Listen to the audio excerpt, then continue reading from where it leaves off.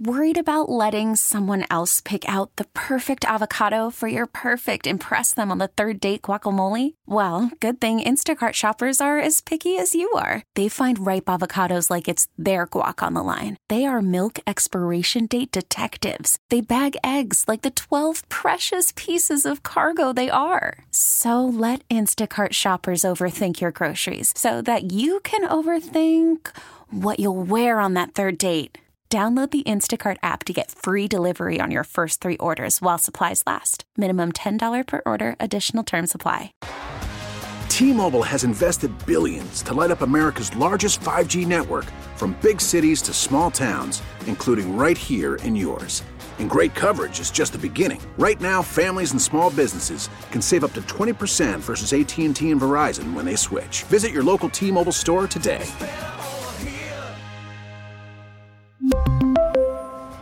Plan savings with 3 lines of T-Mobile Essentials versus comparable available plans. Plan features and taxes and fees may vary. 97.1 FM Talk. On demand audio. I mean, right now you've got the federal agents that are cutting the wire, and then you've got the Texas National Guard on orders to put up wire. I mean, this is a powder keg worth of tension. So it's very. It's a very weird situation. We certainly stand with Texas on their right to defend themselves.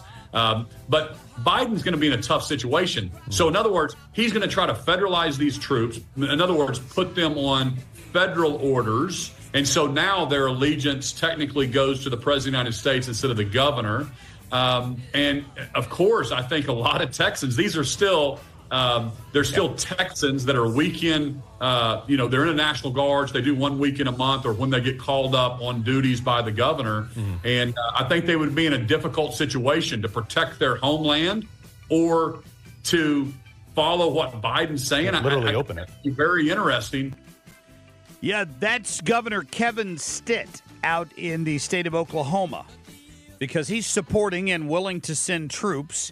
I heard Kristi Noem from South Dakota, potential vice presidential candidate, say yesterday that if necessary, she would load up some more barbed wire in her truck and drive it to Texas if Gregg Abbott needs more of it.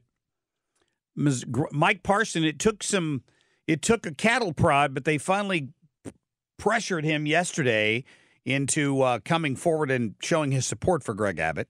Missouri signed on to the 25 other states that are supporting him. I don't know what's taken so long here. Carrie Lake had an interesting point. She's like, let's put Biden to the test here. Let's see if he's willing to arrest a sitting governor. How far is he willing to go to let illegals continue to stream over our borders? Listen. I was down at the border, and within 5 minutes of arriving and stepping out of the vehicle, people were walking over. Under Joe Biden's policy, we had President Trump's policy, Remain in Mexico policy, was the best border policy I've ever seen in my 27 years covering Arizona. It worked. And Joe Biden came in on day one and pulled that.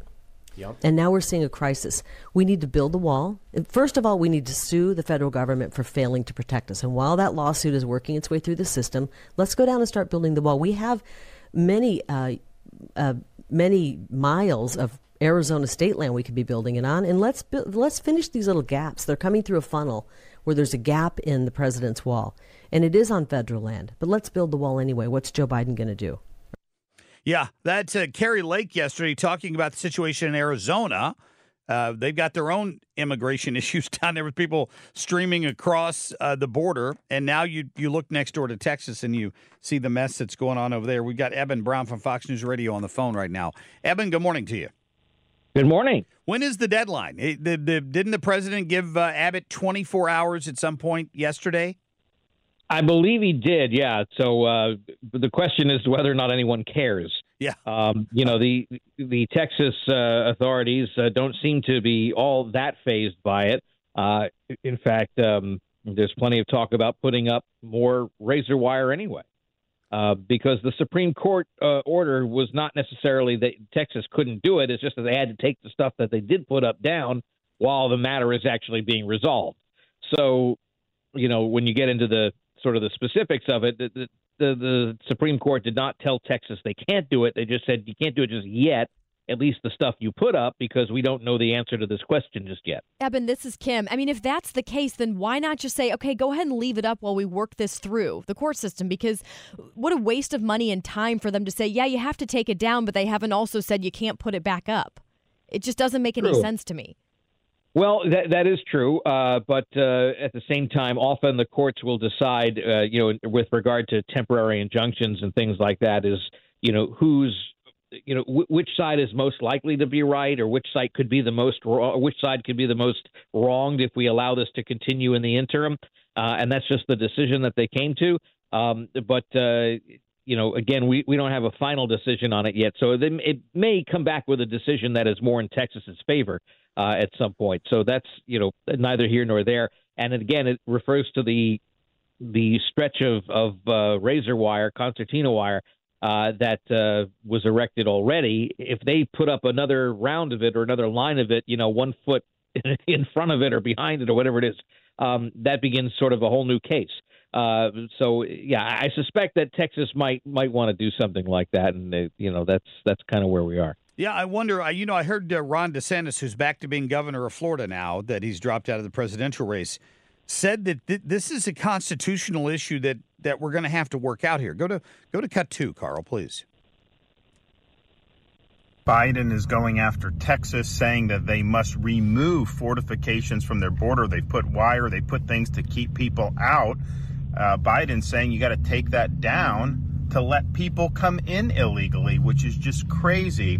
And I remarked that if the Constitution was originally understood to mean that a state could not protect itself against an invasion, that the federal government could force a state to allow an invasion, the Constitution would have never been ratified in the first place. Texas would have never joined the Union when it did. Yeah, I'm not a constitutional lawyer, but the fact that 25 red states have come forward now to support Texas kind of raises the stakes here, right? Yeah, it does. The Federalist Papers also address this issue, and I think that Governor DeSantis may be right here, is that especially with the swing of the court now a bit more in the textualist Scalia approach now, I would say that the court would find that, as the Constitution was written, it was not, it was intended to assure the states of their protection, and that if it didn't assure the states of their protection, those states would never have ratified it, way back in the 1700s. So there is a real argument there, I think. It's something that the Supreme Court would listen to. Earlier this week, Governor Abbott of Texas, in a letter which read like a certain declaration from the 1700s, if you remember it, by listing of its grievances, it outlined a specific clause in the Constitution, Article 1, Section 10, Clause 3, I believe it was, that allows the states, or could be interpreted to say it allows the states to take up national defense if the federal government fails to do it. And that's not really ever been tested before. However, there are Democratic lawmakers in Washington now saying that the president should just simply federalize the Texas National Guard under Title 10 to prevent Gregg Abbott, the governor, from using it in that fashion. And there's an interesting question here, because the state guards have been federalized in the past. Namely, I think the big one of the past 100 years was when Eisenhower federalized Arkansas's National Guard to make sure that schools got desegregated, because the governor was going to use them to keep them segregated. So in that case, the president used that power to make sure the guard followed the law. In this case, if President Biden were to federalize the Texas Guard to prevent them from following the law, that's a different scenario. And certainly the court would have to get involved. But this is where people are saying there's a pending constitutional crisis. I can see it. Eben Brown, thanks for the analysis. I appreciate it. You got it. Yep. Talk to you soon. Eben Brown from Fox News Radio. That's an interesting perspective, isn't it? Get more at 971talk.com. T-Mobile has invested billions to light up America's largest 5G network, from big cities to small towns, including right here in yours. And great coverage is just the beginning. Right now, families and small businesses can save up to 20% versus AT&T and Verizon when they switch. Visit your local T-Mobile store today.